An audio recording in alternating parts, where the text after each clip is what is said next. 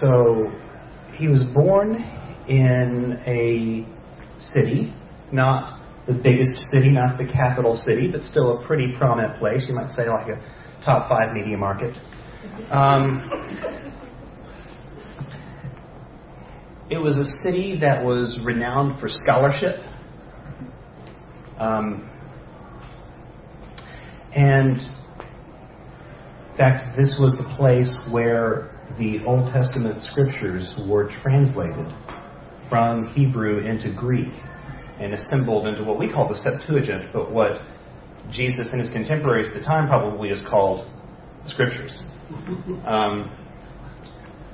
And that's where Apollos was born, and that's where he grew up. And he was raised Jewish, and he grew up in this town that had this great scholastic lineage, and he knew the scriptures so very well.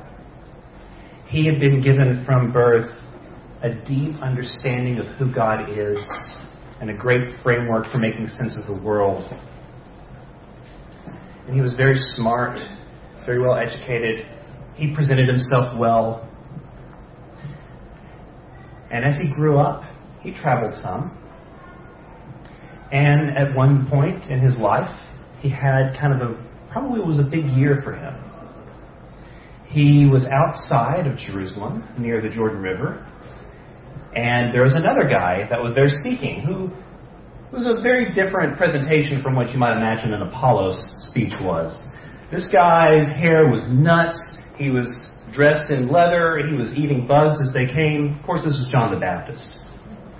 But the man spoke with such passion, such zeal. Like, he did not hold anything back. He saw some Pharisees and he called them a brood of vipers. He pulled no punches. He let everything know how it was going to be. But he was the voice proclaiming from the wilderness. And Apollo, with his deep biblical knowledge, recognized what was going on. And it excited him.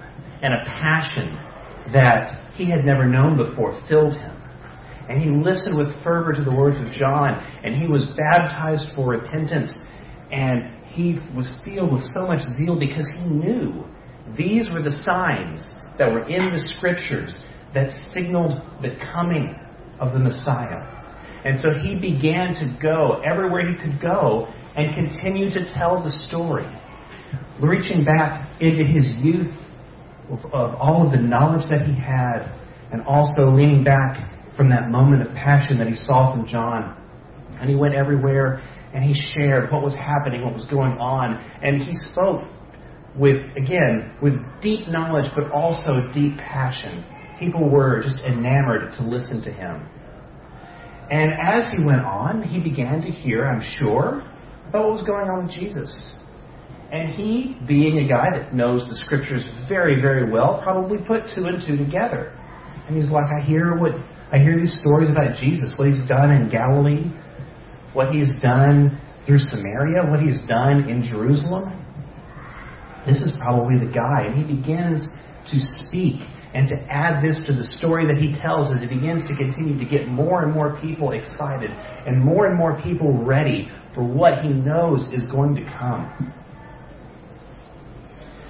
Well, we all know Jesus dies. And Apollos hears this. And as a Jew that is well versed in the Jewish scriptures, that's kind of confusing. Didn't see that one coming. But he continues to go and he continues to speak because people like to hear him, and he still wants to really believe. He still has this hope that somehow something's going to go right, but he doesn't fully understand how this shakes out. Like he was so convinced when he met John, and the more he heard about Jesus, the more he was convinced. But now things aren't starting to make sense. And as he continues to go, and as he continues to speak,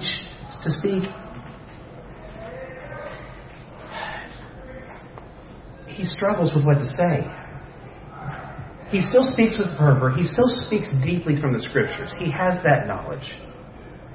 But when it comes to the end of the Messiah, the end of the story of Jesus, he just kind of skips past that, hoping people maybe won't notice, or that other people can put it together. And more he feels maybe a little less authentic, although he tries to hide it in his presentation.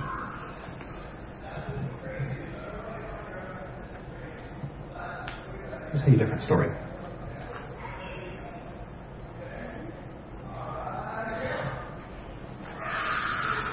I was born in Dallas.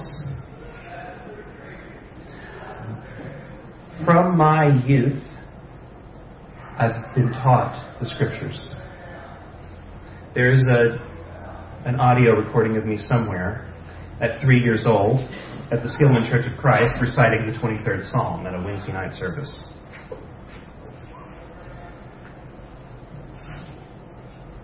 I have been raised with an understanding of Scripture and a deep appreciation for it, a knowledge of who God is, a framework for understanding that. And then, about a decade ago, I had a big experience, a series of things throughout the course of a year. I was able to be part of a deep spiritual formation group where I learned a lot about certain practices that really taught me ways to experience God that I had never known before, even though they were really ancient. I went to Ghana on a mission trip, and man, when I was over there and I saw the work that was being done with orphans, that was the moment that my faith was the most like certainty it's ever been. Everything was very crystal clear. What they were doing was good. What they were fighting against was bad. It was clear. I also read several books that year, and just all in all, that year was a major milestone for me. And I came out of that with this passion and with this drive. And coming out of that year, shortly thereafter, we found Storyline. And learning what was going on here in this community and learning that there were people that even knew what my neighborhood was, let alone lived near it, that were part of this community, that wanted to do something different with church, that didn't just want to be in a church building somewhere, but wanted to be out and active in the neighborhood and out and active doing things. And then finding that there was another group in my neighborhood that was like that and that we got to be friendly with and got to join them in doing other things. There was so much excitement and so much passion and so much zeal behind what we were doing. It was incredible.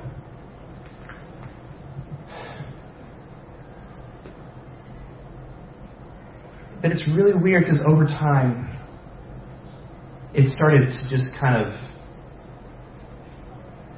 decrease. I don't know how to describe this other than I think I've gone through some sort of a passive deconstruction. I would notice in conversation with people or just on my own thinking about things that I no longer believed this.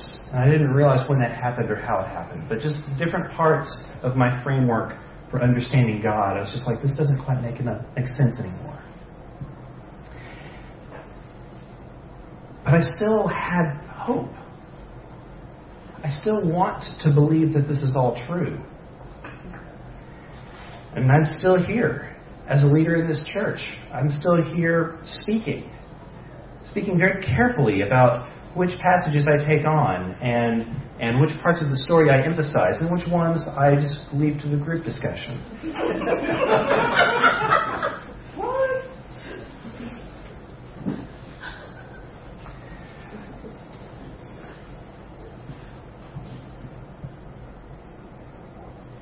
It's been a struggle.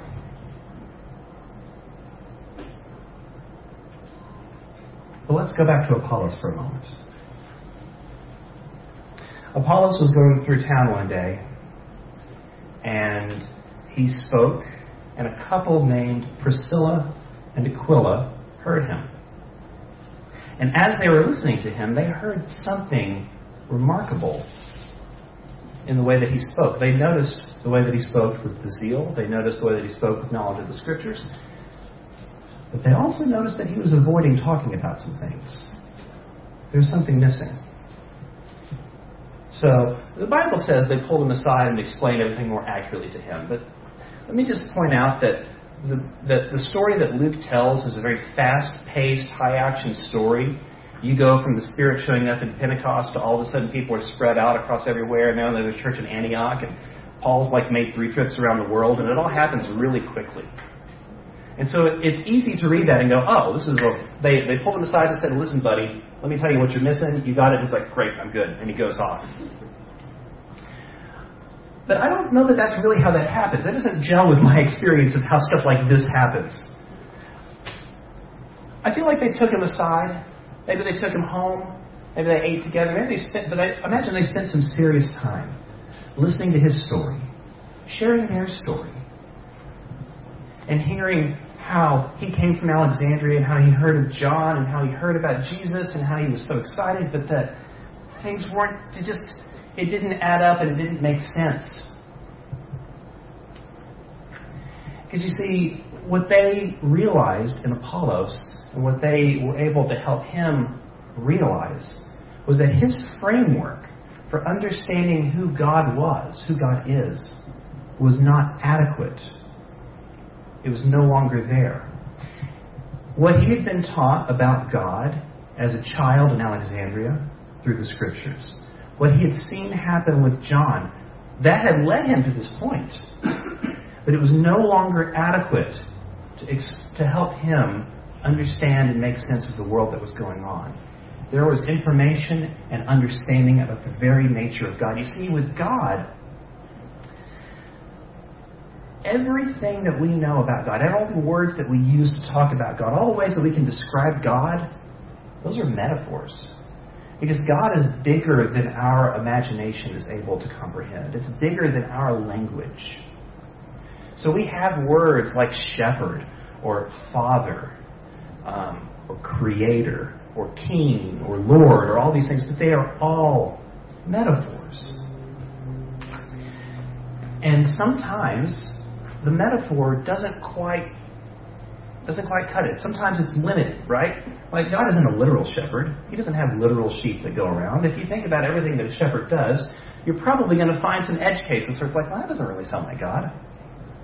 The same thing with a king or a general or a lord or a builder or all of the other words that all together help us try to get some sort of an understanding of who God is. It doesn't quite fit. And in that same way, Apollos' framework for knowing who God was and what God was trying to do in the world was not adequate and did not fit. Now the Bible says, Luke says in his story that he only knew the baptism of John. Which John's baptism sounds nice, but I appreciate that they give us another anecdote about people that only knew the baptism of John, because I think that sheds some light on this, right? We're with Apollos, and then all of a sudden it's like, hey, remember Paul? Paul was also doing stuff. And he runs into some guys that only knew the baptism of John. What a coincidence. And they're talking, and he's asking them, he's like, well, did you guys get the Holy Spirit when you were baptized? And they're like, the what? You know, the Holy Spirit. We're not familiar with this term. We didn't even know that there was a Holy Spirit. And Paul's like, oh, wow, you guys are about to have your minds blown. Right? And the story shows that he prays and they're baptized and he puts his hands on them and they receive the Holy Spirit and they start doing miraculous things. Right? And what happened was their framework for knowing God, their understanding of who God was too small, too limited, not adequate. They didn't even know about the Holy Spirit. And when they learned to experience more, to open their eyes and their minds to what God could be, amazing things happened. And that's what happened with Apollos too. When he was able to open up and let go of all of the limitations that he didn't realize were limitations that he put on God, but all of the statements that he knew about what God was and how God operated, then he was free to go and become one of the heroes of this book.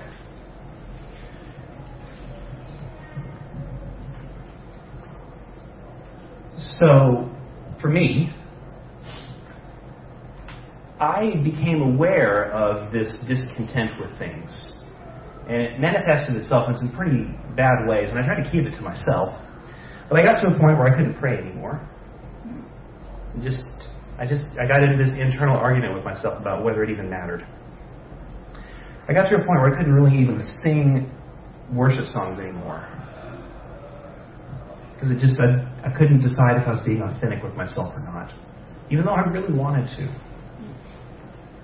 And I didn't understand why. So for me, in my story, it took a weekend retreat in solitude, where I had nothing to do but walk around and deal with this problem. And it did. It took me an entire day and 10 miles of walking before it finally understood that I've got issues with my understanding of God. And all of these other things that are coming around out of that are coming out of that. And it's taken some more time processing through to realize that I had a framework that was overly limiting, telling me who God was, that didn't fit with the world and what was going on in it.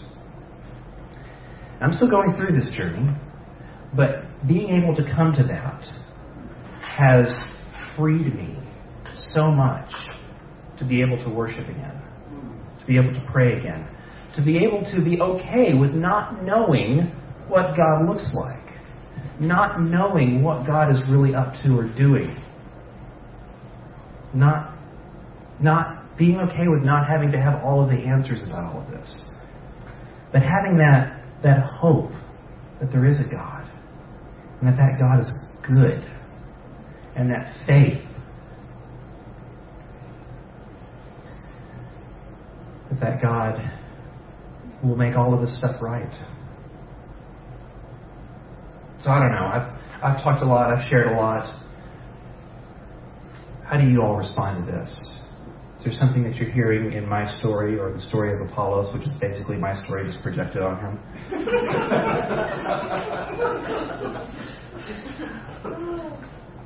What do you hear in this? Or has anyone else ever experienced anything like this? I think it made me realize that everyone's on a journey, and that all of us have to go through maybe that cleansing at some point. To me, it's hard enough when it's you, but I'm kind of dealing with that with one of my children, and it's been very, very hard for me. And so I thank you for sharing your story, because your story today has given me hope, and to just realize that she's on a journey too, and that God will direct me to know how to deal with that. But thank you for that. I really needed to hear what you said today. So.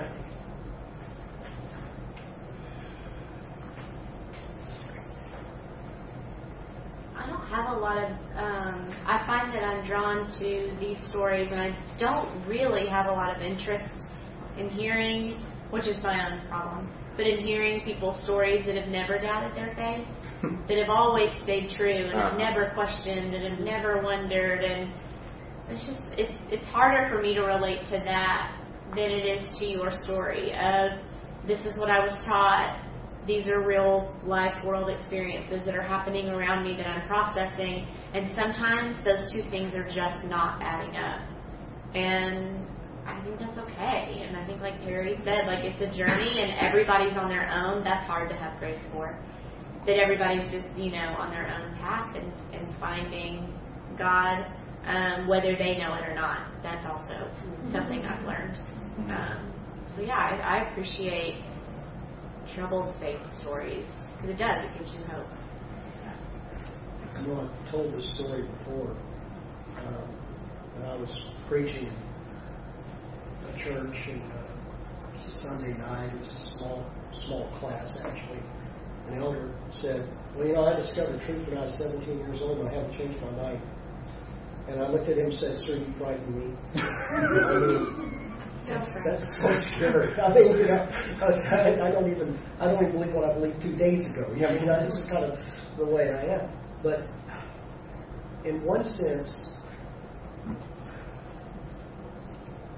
I've not doubted that God is there. And it's like, but it's a different thing for me. It's like I put all my eggs in this basket, and come hell or high water, I'm going to stick with that one because I don't have an alternative that makes sense to me personally.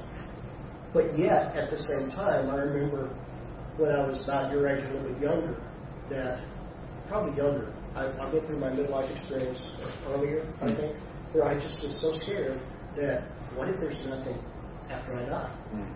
Which to me is worse than hell. And any concept of hell, somewhere. What if I just quit and there's nothing? I'm all wrong on this. That frightened me for a very long time. And that's where I came to that conclusion that, okay, this is where I'm sticking with. I'm putting my eggs in this basket because nothing else seems to make sense to me. But it's all a matter, as Terry said, we've got to struggle with it. We got to work our way through it. But in that other aspect, as you're saying, is that those people who seem to have it all together and seem to know without any doubts, they do frighten me. Because if you haven't struggled with doubt at all, then how can you really say you even have faith? I think they go hand in hand.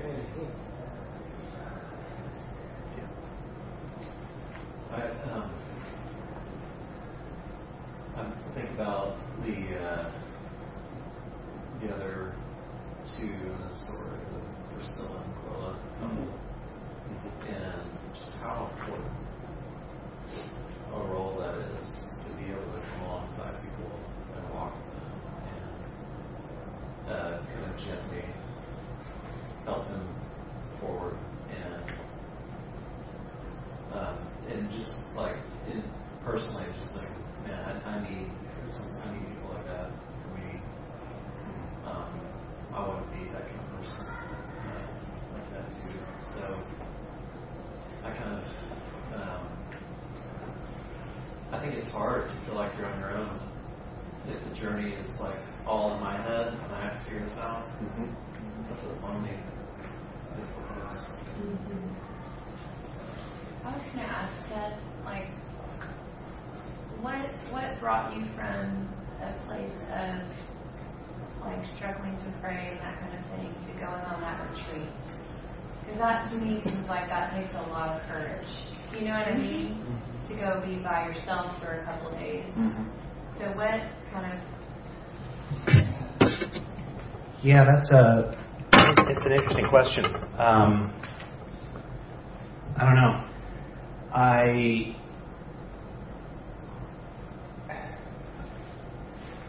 I was at work one day and I got a phone call from this guy that I hadn't talked to in several years, that had led that original spiritual formation journey that I took 10 years ago, and said, hey, we're going to do this, and we've had some cancellations, and so I'm reaching pretty deep right now.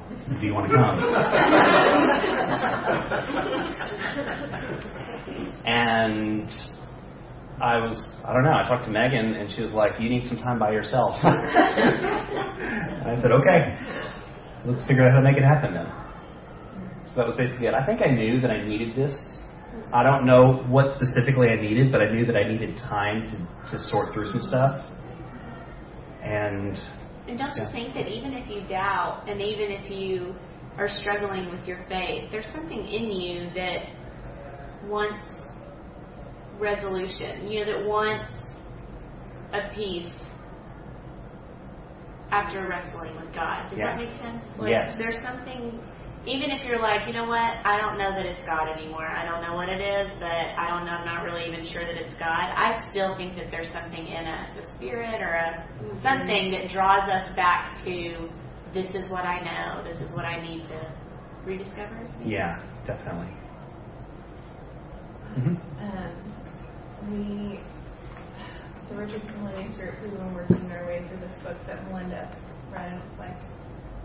It's Reviving the Old Scratch, and it's The Devil for Demons, Doubters, and Disenchanted. And he just talks about how the kind of spiritual warfare, the Holy Spirit, or the powers that be, that kind of thing, when we sort of rationalize and logic our way through faith, or if we start to deconstruct and we don't have a conception of the spiritual realm and the fact that there are spiritual battles going on, we just become gradually more and more disconnected because we're missing a crucial part of who God is. And I think it's interesting that at the end of the story, they don't tell Apollos this is exactly the steps that you need to follow to believe in God and to understand His truth. They just baptize him with the Holy Spirit. and the Holy Spirit comes. And we tend to think, like, I tend to think the Holy Spirit is something that comes when you've got all the pieces put together. But the Holy Spirit is something that comes when we have none of the pieces put together. And He, like, brings it together. He, she, brings it together. And so, I mean, when you feel like there's something in us, I think if God has, like, if He's sealed us with the Holy Spirit, then that's the Holy Spirit telling us, even if it does not manifest itself in a tongue of fire, saying, come back, I'm here. And you know what? I was gonna share for a second. I think you're right about that. And to me it's really hard when you struggle through something. I remember we were in ministry, and I wouldn't tell anybody that I didn't believe. I didn't tell Daryl for a whole year that I was sitting in church for a whole year not believing. Because what would people say? Yeah. What would people say if you say, I don't believe, and your husband's a youth minister or whatever? I don't believe it. I don't know that I believe all that stuff's true. I don't even. And you sit there and you kind of feel hypocritical that you're sitting there, and that was a time that God drew me back to His Word, and I spent a year of just in His Word, just soaking up as much as I could. There's still things that I don't have any answers for. I just don't, and we're all going to be there. And yet, right now, in my faith has been, I thought at this age, I'm going to have a right, I'm going to have been there, I'm going to know what I believe. My faith right now is totally deconstructed. It's just totally deconstructed right now. And, it has to do with my child not believing. And that's another thing. We want to think that if we do everything right and we're the parents that we need to be, then our children are going to believe. And that it's going to be okay. And that's totally... And how do you say that to people? How do you say that? I mean, it's like, who wants me to stand up and teach y'all to tell y'all that if you do all of the... I want you to stand up and teach us, but carry on. And thank you. Because this is something that's been in my heart for so long, and I carry it around, and it hurts. My heart is broken right now. And I don't share that with a lot of people, but my heart is broken for my daughter. And it just keeps being broken. Dasha said one time, what guarantees do I have? And I looked at her and I said, you have none. And she just looked at me. Then what do? I said, you build the faith. You be the parent that you need to be. You instill God in them, and you love people. And I said that, and to this day, I'm trying to believe that on my own. And I thought that I entrusted God with my daughter, and my supervisor told me the other day, no, you have not. My supervisor told me that because I finally went outside and told someone else where I am right now. And my supervisor said, you have not fully given your daughter to God. And my supervisor has gone through a time of not believing herself. And she looked at me and said, you have not totally given your daughter to God yet. And so I just say all that to just say, and thank you, because sometimes in the church, we carry around a burden in our heart, and who wants to say, Terry, would you teach a class on parenting? When if I was honest, we did all the check boxes. We did. I know what kind of parents we were, and I know everything we did was very intentional and it took me 8 years to have my child, not to put my junk on my child. And so everything we did was very intentional. All that's a bunch of junk. That's all I got to say. It's all a bunch of junk. You can do all of it, and you have no guarantee. Parenting 101. Just get I'm just being so honest. I have not been this honest with anybody. Because it's hard, because we think that if we grow up in the church and we do it all right, we're going to be okay. Mm-hmm. If we are the kind of parents that we should be, our kids are going to be okay. Mm-hmm. And then they're not. And when I say, what did I do wrong? Mm-hmm. What did I do wrong? And as your daughter says, you didn't do anything, wrong. I still want to come home. Yeah, I just vomited all over all Thank you. Thank you for all of that, Terry. I'm just tired of acting like if you do all the right things, everything's going to be okay, because it's not always going to be okay. Mm-hmm. And it's hard to tell people. It's hard for me to say that. Mm-hmm. It's just hard for me to say that. It is, but we needed to hear it. Mm-hmm. We need that. Because you're right, like, this is for a separate story and another person to tell, but my brother had quite a history coming out through high school and his early adult years that nearly wrecked my parents, and they learned that the hard way too. That yeah, you can do everything right, and all those people that will teach you, oh, train up a child in the way they should go. Shut up.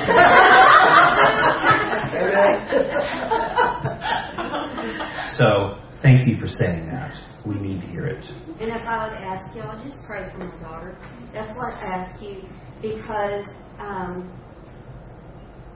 it's there. And I'm going to tell y'all, it's there. If you lay the foundation, it's there. It is, and I know it's there. But it's what you were saying. It is what you were saying. Yeah. It's that spark. It's still there. It's still there. Forces in place. All right, John, what do you got? What resonates with me from what you said is the vital importance of going on long walks. Taking the walk to be open and honest and candid with God. Mm-hmm. When I go on my walks, I often question God, because I walk every day. But I learned this. I learned, so I pray, God, speak to my heart.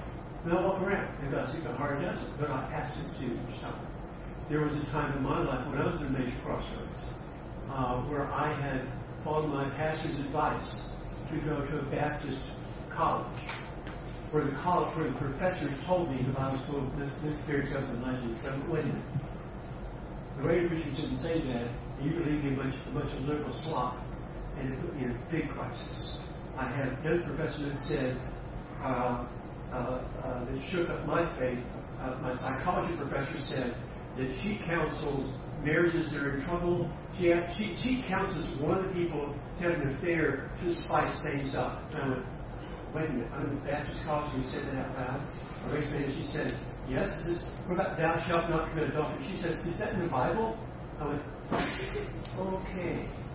3 days, I couldn't think. I wouldn't talk to her. At office hours, she'd pat me on the shoulder and says, I used to be like you, and then I outgrew that. I went, whoa, I'm here. I'm 1 year old in Christ. I'm committed to follow Jesus all the way, and these bozos are telling me all this slop. And so I was in crisis. I mean, that was my first big deconstruction. I deconstructed being deconstructed. And so a year later, God had me in Pearland, Texas. I walked the country roads for 2 years. I told God everything, every fear, every doubt, all my yuck. And I cussed and shouted, God, you get on country roads. And we got square. We got square. So what I'm saying is that long walks is vital. I'm also saying that what I learned later is that solitude, which is rare today, was common before the Industrial Revolution. Right? It was common. Fasting and solitude was just like prayer and reading the Bible. They're always together. We're in a time that we call this the digital age. Some people say this is the information age. Some say this is intake. This is the input age. We have no time to reflect, no time to process. You know, the message wants to give you more and more and more ads for you to buy. They want you to take 2 thoughts on your own alone. So getting away is part of it. And be open, honest, and straight up with God. He will talk to your heart if you'll ask. A-S-K, ask. Thank you, John.